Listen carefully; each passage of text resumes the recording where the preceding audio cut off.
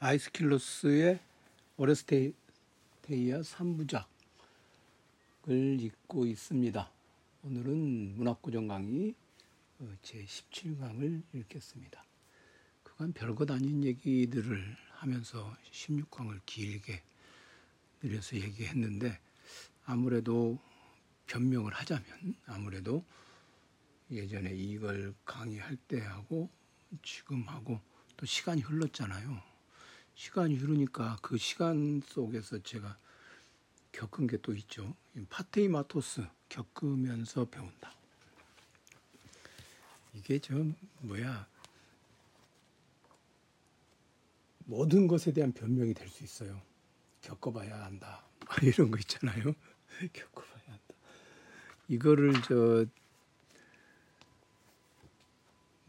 김기영 씨는 그렇게 이 부분을 겪어봐야 한다. 제우스께서는 인간을 사유의 길로 이끄시며 고통을 통한 배움을 유효한 법으로 정하셨노라 그랬는데, 이게 파테이모토스를 꼭 고통을 통한 배움이라고 할 필요는 없어요. 고통이라고 하는 말을 반드시 하지는 않아도 돼요. 그 히라보의 뜻이, 그 양반은 히랍 문학 전공했으니까 저보다 잘 알겠지. 근데 천병희 교수님은 그분께서는 인간들을 지혜로 이끄시되 고뇌를 통하여 지혜를 얻게 하셨으니 그분께서 세우신 이 법칙은 언제나 유효하다네. 이렇게 적으셨잖아요. 저는 이게 고뇌하고 고통하고 뭔 차이가 있냐? 차이가 많죠. 그리고 오히려 고뇌나 고통이나 그것도 좋지만 또 다른 한편으로는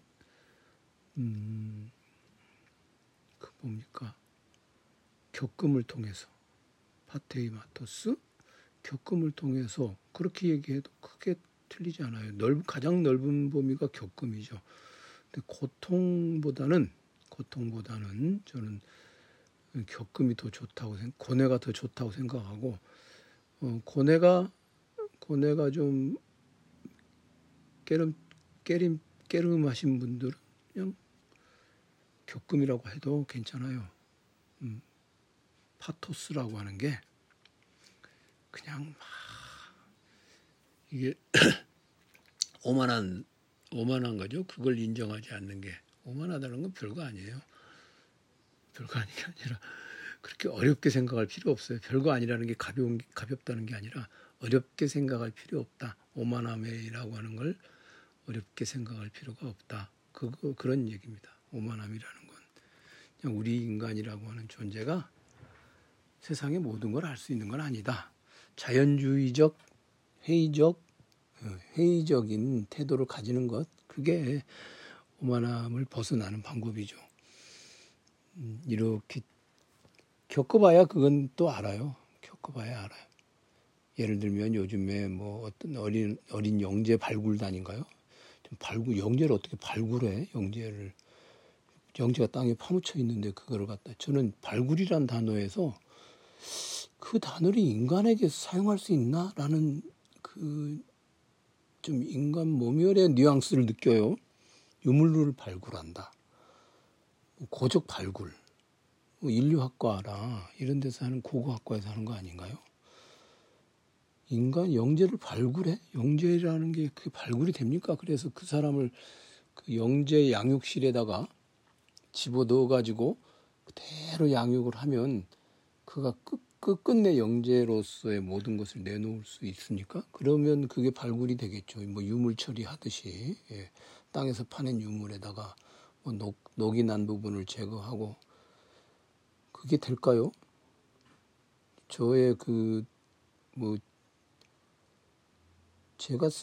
스스로도, 저는 영재인 척 해본 적도 없고, 영재로서의 징조를 보여본 적도 한 번도 없고, 그런데 제가 경험한 것을, 제가 겪어본 바에 따르면 영재가 있어요. 근데 그 영재는 한때 반짝할 수 있고, 얼마나 오래 갈지 알 수 없고, 정말 똑똑한 사람도 뭔가 이상한 사태에 휘말려서 내면의 그 참상을 입어서 우리가 뭐 흑화된다, 열화된다 그런 말 하죠. 그렇게 바뀌고 그래요. 그러면 그 어린 학생을 과학고라고 하는 데다가 집어넣으면 그 학생의 영재가 계속 영재성이 유지될 수 있을까? 겪어보질 않아서 그래요. 공부라고 하는 게 뭔가, 영재라고 하는 게 뭔가를 우리나라 사람들은 잘 모르는 것 같아. 그게. 그리고 서울과학고인가요, 거기가? 그런 학교에 다니는 그 10대 학생들은 좀 거시거잖아요. 목표가 뭐예요? 서울과학고에 가는 학생들의 목표가. 의과대학 가는 거 아닌가요? 그 학생들한테 그 틈에다 왜 끼워넣지? 그냥 가장 좋은 방법은 그냥 중학교 다니고 일반 인문계 고등학교 다니고 그냥 목표를 민주주의 사회, 민주정 사회 아니라 민주주의가 실현되는, 민주주의 이념이 실현되는 민주주의 사회에서 살아갈 수 있도록 그 민주주의 사회를 조금 더 완성된 형태로, 이념에 가까운 형태로 만들어가는 데 기여할 수 있는 시민으로 교육시키는 것. 이게 가장 좋은 교육 목표죠. 그거 말고 뭐, 아유. 제가 이런 얘기하면 사람들은 그래요. 네가 영재가 아니라서 그런다. 네 자식이 돌대가리라 그래. 이렇게 말들을 하거든요. 자기 자식은 엄청 영재처럼 보이는 게 다 사람의 그거긴 해요. 물론 아닌 부모 눈에는 아닌 것도 있죠. 그러니까 자기 자식이 영재였으면 하는 마음에 자식을 학대하는 부모도 있겠지만 왜 제 자식 영재 영재라고 말하기엔 너무 늙어버렸어 이제. 네 자식이 못나서 그래. 네 자식이 조금이라도 이렇게 잘났어봐. 너 그렇게 변명으로 못난 자식을 둔 부모들이 자녀가 민주주의 사회의 훌륭한 시민으로서 성장하는 걸 목표로 한다. 네, 그런 거 있잖아요. 그런 얘기를 하는데 그래 내 자식은 못나서 영재성을 보인 적이 없어가지고 그러겠죠. 왕의 DNA 아이고 그런 얘기 들어오면 가짜는 것들이 아주 꼴값을 떨어요. 공부를 얼마나 해봤다고. 예, 하여튼 파토스라고 하는 것에서 예전에 그 아이가 고등학교 간 서울과학고등학교인가요? 그죠? 생각나네요. 벌써 언제야? 10살인가요? 벌써 20년도 전이죠. 우리 애 초등학교 졸업하고 중학교 들어갈 무렵에 그 무렵에 그때 난리도 아니잖아요. 애들 우리 애가 영재예요. 동네 학원 이제 초등학교 때는 안 다니다가 중학교 하면서 동네 학원에 동네 학원이라는 게 장사하려고 다 학원 원장한테 들어오면 그때 다 장사인데 진짜 영재들은 학원 안 다닌대요. 그러니까 장사하려고 과학고반, 외고반 이런데 이제 중학교 들어가기 전에 중학교 1학년 때부터 준비해도 늦습니다. 어머니 이런 얘기 하면서 상담실에 있는 분들이 전화하잖아요. 아이고 그때 나 우리 애가 영재 같아. 우리 애가 과학고 갈 거야. 난리 죽였던 그 애들 이제 가끔 물어봐요. 요즘에 물어보지도 않았는데 전에 우리 애한테 물어봐요. 야 그때 어디 학원 중학교 들어가면서 과학고반으로 갔던 걔는 요새 뭐하냐 그러면 아이고 전국의 그 많은 영재 어린이들 다 영재로 지금 성장해서 30을 넘겼으면 우리나라는 영재 천국이 영재 밀도 인구당 영재 수가 얼마나 많겠어요. 다 뭐예요? 지금 다 민주사회의 시민으로서 자라나는 소양은 없이 네가 잘났다. 너 훌륭한 놈이야. 너보다 공부 못한 놈들은 다 개무시해야 돼. 그런 것만 배워가지고 결국 뭐였어요? 2번 찍었잖아. 쓰레기 새끼들. 그렇게 해서 20대가 돼버리고 30대 초반이 된 거예요. 그 쓰레기 됐잖아요. 그게 다 그 어려서부터 네가 제일 잘났어 교육받아서 그런 거예요. 그게. 그러니까 그런 새끼들 눈에는 이준석이가 최고지. 이준석이가 아주 뭐 하버드도 가고 나랏돈 뽑아가지고 아버지 찬스 써서 하버드도 가고 그런 게 최고잖아요. 그게 잘된 교육입니까? 아, 뭐 헛소리를 너무 많이 하네. 이런 얘기 다 해봐야 그런 듣게 되는 얘기가 뭐냐. 네 자식이 영재가 아니라서 그래. 이 말 한마디로 모든 걸 맞습니다. 제 자식이 영재가 아닙니다. 그걸 고백하고자 합니다. 우리 애도 영재였으면 나는 어땠을까? 아마 저는 그래도 안 했을 것 같아. 왜냐하면 약간 그게 있어요. 형제가 많은 곳에 많은 집에서 자라면 그런 게 있잖아요. 제가 삼형제의 장남인데 제 바로 밑에 동생은 저하고 이제 바로 밑에 동생하고는 이제 1살 차이예요. 근데 이제 연년생이라고는 하지만 제가 생일이 3월이고 제 동생은 12월이라서 거의 2년 가까이 차이가 나죠. 근데 막내 동생이 이제 나이 차이가 좀 나. 그러니까 아무래도 60년대 후반에 태어난 놈들하고 저처럼 60년대 초반에 전쟁 끝난 지 10년 후에 태어난 놈하고 전쟁 끝난 지 15년 후에 태어난 놈들하고 달라요. 이게 발육이 달라. 손가락에 붙어있는 살이 달라. 우리는 어렸을 때 손가락에 살이 한 번도 붙어본 적이 없는데 이 놈은 손마디가 안 보일 정도였으니까. 그리고 우유를 소화시킬 수 있는 능력을 가진 놈들이 있어요. 이제 60년대 후반부터 그런 놈들이 나타나. 근데 이 놈이 약간 영재 기운이 있었던 거라. 아, 이쁨 받지. 똘똘해 막. 그러니까 뭐예요. 저는 제 바로 밑에 동생 그런 거 없는 아주 인간 평범함의 극치를 다루는. 그렇다고 속물은 아닌데 하여튼 평범한.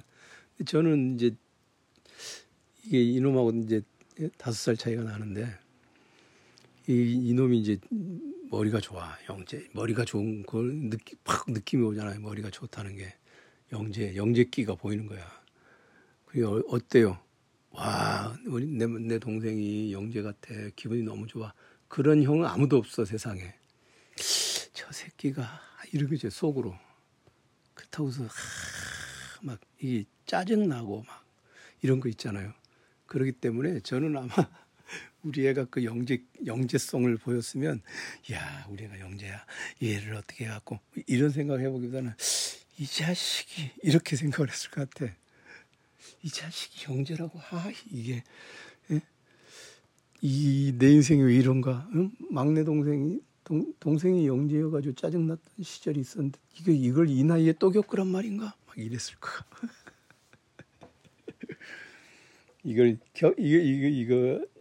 이거 아닙니다.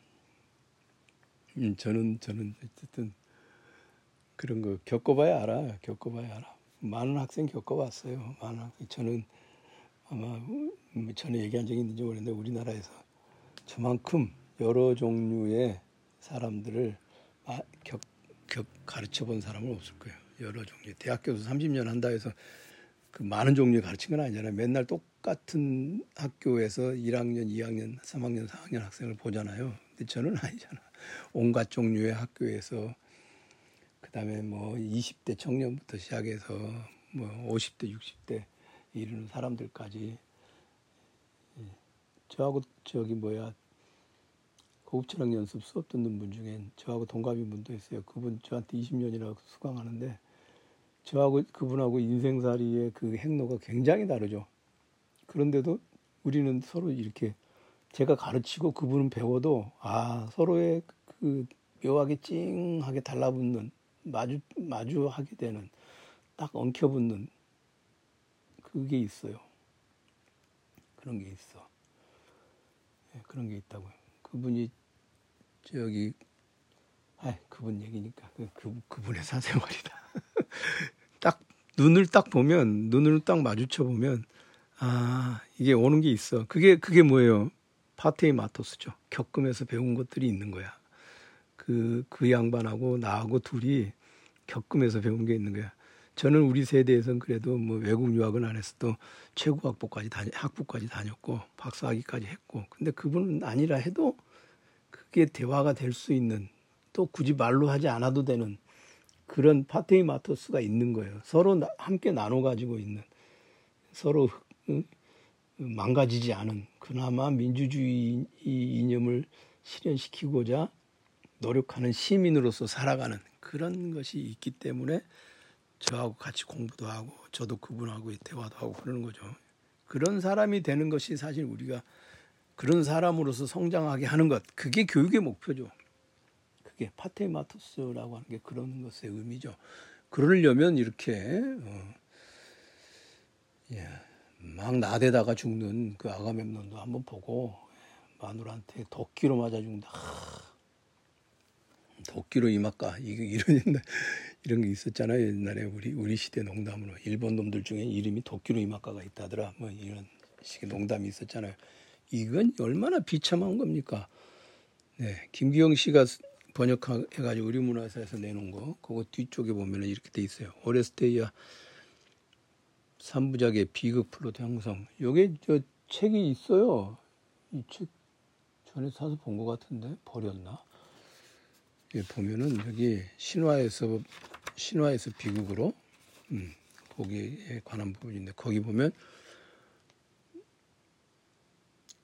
저기 3부작 아가멤논과 제주를 바치는 여인들은 귀향, 계략, 복수의 유형이 기본 플롯을 구성하고 자비로운 여신들은 탄원의 유형과 결합된 구원의 유형으로 전개되어 3부작이 마무리된다. 그렇게 돼 있는데 모두 다 오레스테이아도 그렇고 이 귀향이라고 하는 거, 집으로 돌아온다고 하는 것 굉장히 중요한 얘기죠. 이게 지금 아가멤논 제1부하고 오레스테이아 3부작 첫 번째가 이제 귀향이죠. 그 귀향이라고 하는 건 호메로스의 서사시에서 등장하기도 하는 거고, 그렇죠. 일리아스에서 보면은 아킬레우스는 집에 돌아가지 못하고, 트로이아에서 죽죠. 근데 그냥 그게 그의 정해진 운명이냐? 사실은 아니에요. 고향으로 돌아가서 오래도록 사는 것보다는 불멸의 명성을 선택하기 때문에. 그리고 이제 결국 가늘고 길게 살겠다 하는 오디세우스는 집에 돌아가죠. 고생 끝에 돌아가는데 지난번에 우리 오디세우스 읽으면서도 제가 오디세이아 읽으면서도 말씀드렸다시피 오디세우스도 집에 돌아가서 페넬로페하고 알콩달콩 아기자기하게 행복하게 잘 살았습니다 라고 끝날 줄 알았더니 또 떠나. 그러면 귀향은 끝나지 않는다. 아, 인간의 귀향이라는 건 정말 완결될 수 없는 영원한 미완의 어떤 것이구나 라는 것을 우리에게 알려주고 있죠. 그 다음에 이제 그나마 오디세우스는 집에 가서 페넬로페한테 환영받고 막 페넬로페가 막 얼싸안고 막 울고 그러잖아요. 와, 그런 장면들 굉장히 에로틱하지 않아요? 에로틱하다기보다는 그런 장면이 로맨틱하다고 말하는 건 좀, 로맨틱은 아무런 규정도 할 수 없을 때 로맨틱하다고 그러면 돼요. 로만틱이라고 하는 것은 그냥 도대체 얘가 이게 뭘 어떻게 우리가 여기다가 이걸 규정해야 되나? 라고 고민될 때 로맨틱이라는 말을 쓰면 돼요. 이건 제가 냉소적으로 하는 말이 아닙니다. 로맨틱이라는 말이 원래 그런 뜻입니다. 낭만적이다 라고 하는 게 그런 거예요. 낭만, 그게 그냥 막 아무런 규정도 없는 것, 그게 낭만이에요. 그러니까 그 장면은 낭만적이라기보다는 로맨틱한 것, 에로틱한 거죠. 이게 완전히 막 발가벗고 막 이러는 것보다는 그들이 이렇게 얼마나 차분하게 생각을 해보세요.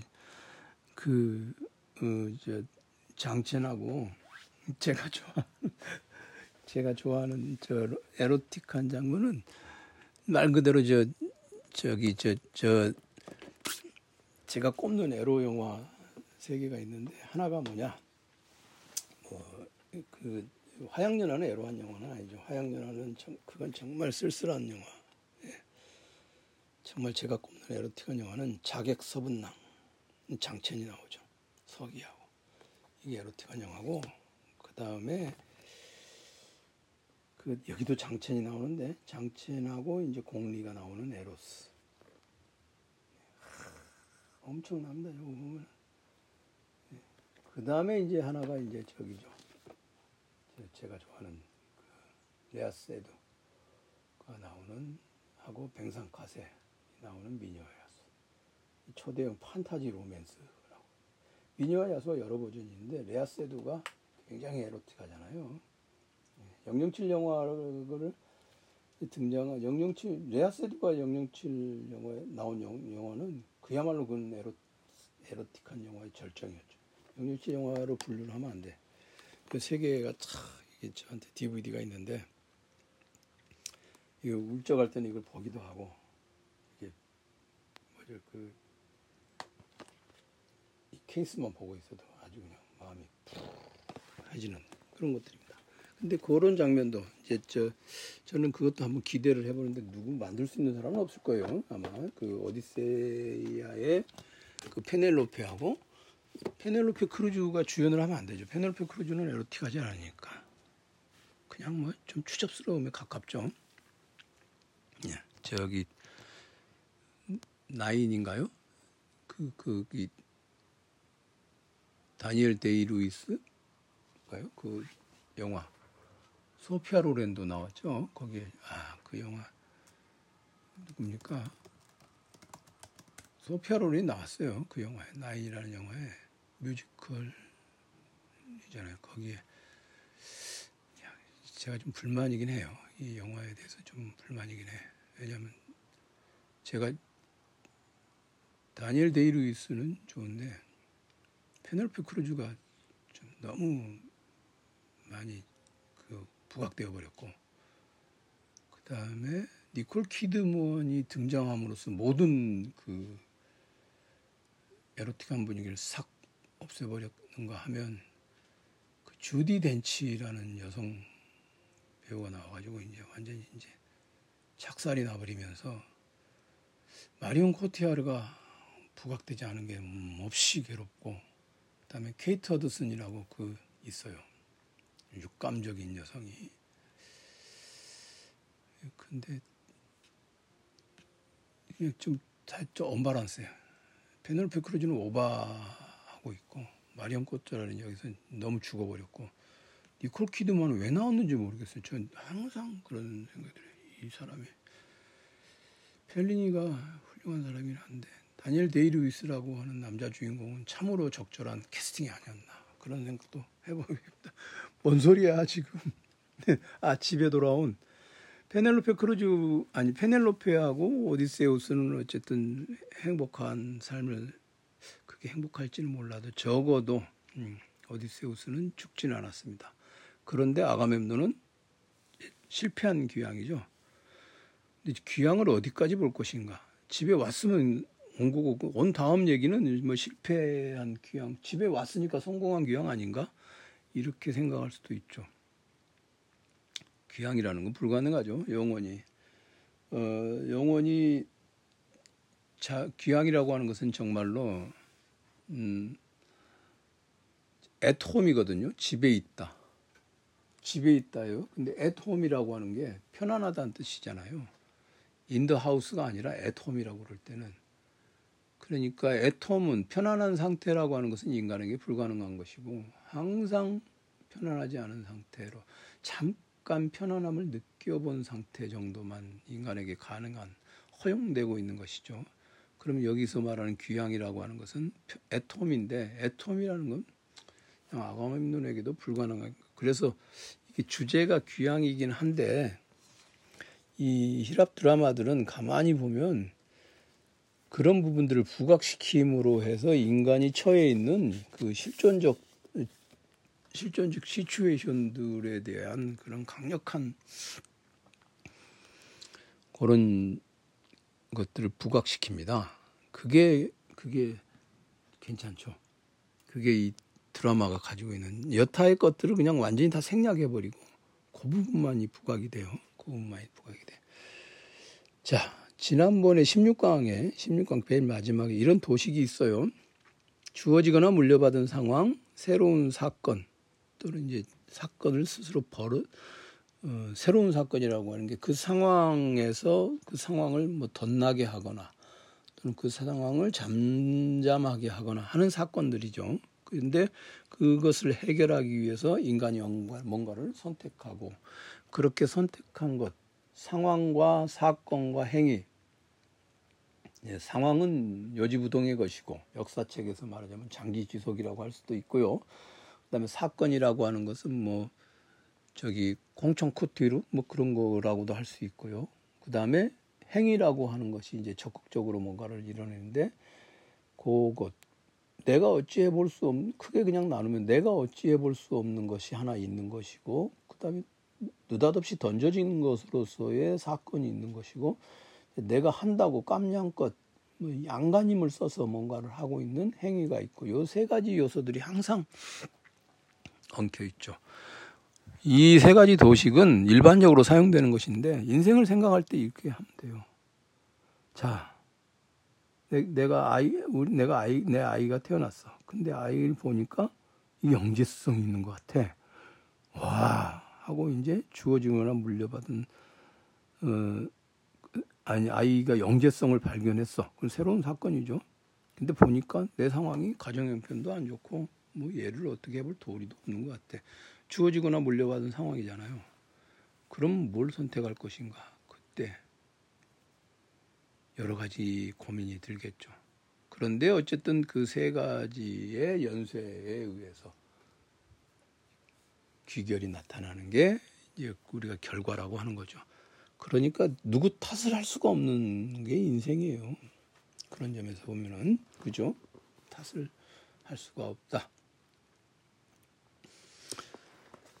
아가멤논 그러면 우리가 이 비극 작품 읽을 때도 아가멤논이 어떤 상황에 있는가, 그 다음에 어떤 사건이 주어졌는가, 그 다음에 아가멤논은 어떤 선택을 했는가 그 세 가지를 봐야죠. 그래서 17강 181페이지에 보면은 딱 첫 문단에 그걸 제가 집약해서 설명을 해놨잖아요. 요런 것들은 책을 읽을 때 아무리 제가 뭐 아주 엄청난 필자는 아니지만 그래도 읽고 써본 가늠이 있으니까 이게 대충 쓰지는 않잖아요. 거의 이거 쓸 때 이건 쓰면서 이렇게 자동적으로 이렇게 필터가 이게 작동하거든요. 이거 말이 안 되는 소리를 쓰고 있네 지금 이렇게. 그런 것들은 최소한 가렸으니까. 아가멤논에게는 아버지에게 물려받은 상황이 있습니다. 그래서 자신이 원하지도 않았어. 그런데 아이기스토스에게 원한을 사고 있습니다. 어쩔 수 없는 것. 그렇죠? 그러면 여기 연결을 해보면 상황이 뭐냐? 원한을 사고 있다. 어쩔 수 없는 것이다. 책임질 수 없는 거예요. 아가멤논이. 아이기스토스를 자기가 죽여서 없애면 원한이 사라지겠지만 그럼 아이기스토스의 에게 딸리는 사람들은 어쩌겠어요. 또 있겠죠. 그런데 여기서 이제 트로이아 원정이라는 사건이 던져지죠. 안 가도 돼요. 원정은. 그죠? 사건이 주어졌는데 여기서 선택을 할 수 있어. 트로이아 원정. 이거 아무래도 좀 찜찜해. 내가 가 있는 동안에 이 동네가 또 어찌 될 수도 없고. 원정을 가야 돼. 그런데 해결을 해야 하는 일이 있는데 강풍이 불어서 배가 떠날 수 없는 상황. 그럼 이미 이제 거기까지 가버려서 원정을 가겠다고 했고 원정군 사령관이 되었기 때문에 자기가 그거를 원정 가겠다고 결정한 이상 그것을 성취하기 위해서 최소한 원정을 떠나야 될 거 아니에요. 가서 죽더라도 죽을지 살지 모르지만 어쨌든 떠나기는 해야 되지 않겠어요. 그러니 이제 여기서 상황을 해결해야죠. 이 상황을 지금 코로스가 얘기합니다. 코로스는 사태를 설명하는 역할을 하죠. 스트리몬에서 강풍이 불어와 사람들을 할 일 없이 빈들거리게 하고 굶주림에 시달리게 하고 주위를 배회하게 하며 배와 밧줄을 상하게 하니 이렇듯 출항이 거듭 지연되는 가운데 아르고스인들의 꽃은 지쳐 시들어갔다네. 이에 진중의 연자 이 모두가 아르테미스 탓이라고 밝히며 아르테미스가 아가멤논에게 딸 이피게네이아를 바칠 것을 요구하죠. 딸을 바쳐라 이거죠. 자, 여기서 이율배반이라고 하는 상황이 탁 놓입니다. 이율배반 어쩌지 못하는 것이죠. 이율배반이 놓여 있어서 이 이율배반은 이걸 따르자니 저것이 안 되고죠. 이게 짝 첫머리부터 첫머리부터 이율배반 문제가 부각됩니다. 갈등의 한 축이 서약이고, 그런데 여기서 아버님은 그러잖아요. 어찌 동맹의 서약을 저버리고 함대를 이탈할 수 있단 말이오. 저 같으면 안 가요. 저는 뭐 대의를 위해서 뭘 한다 이거 안 해본 인간이에요. 저는 그래서 저기 철학과 80학번 철학과 운동하나? 운동권이 안 되는 게 오히려 어려운 사람들인데 저는 그때는 그랬어요. 지금도 뭐 대의를 위해서 뭘 내 한 몸을 바친다? 그건 못해. 제가 정말 성향상 그게 안 되는 인간 종자라 나가면 아니죠. 나를 바치지 않고 원정을 그만둘 수도 있었을 텐데 공적인 대의를 명분으로 삼아서 이것으로서 자신의 딸을 제물로 바치는 일을 정당화한다. 처녀의 피를 제물로 바치기를 그토록 열망하는 것도 바람을 잠재우기 위함이니 바람을 잠재워야 함대가 출발할 수 있으니까. 그래서 자신의 행위를 운명의 돌풍을 받아들인 것이라고 정당화한 것입니다. 자, 이렇게 함으로써 이 연세가 생겼잖아요. 이제 행위 그렇게 해서 운명이 결정된 것입니다. 그러니까 코러스가 딱 얘기를 해줘. 코러스를 잘 읽어야 된다고 말씀드렸잖아요. 코러스가 정리정돈을 해줍니다. 중간중간에. 우리가 고민할 필요가 없어요. 해석할 필요 없어. 코러스를 읽으면 해석이 나와. 한 번 운명의 멍에를 목에 매니 그의 마음의 바람도 방향이 바뀌어 불경하고 불선하고 부정하게 되었다네. 치욕을 깨야 하는 미망은 사람의 마음을 대담하게 만드는 법. 미망이야말로 모든 재앙의 시작이라네. 요거를 김기영 씨의 번역을 보면요.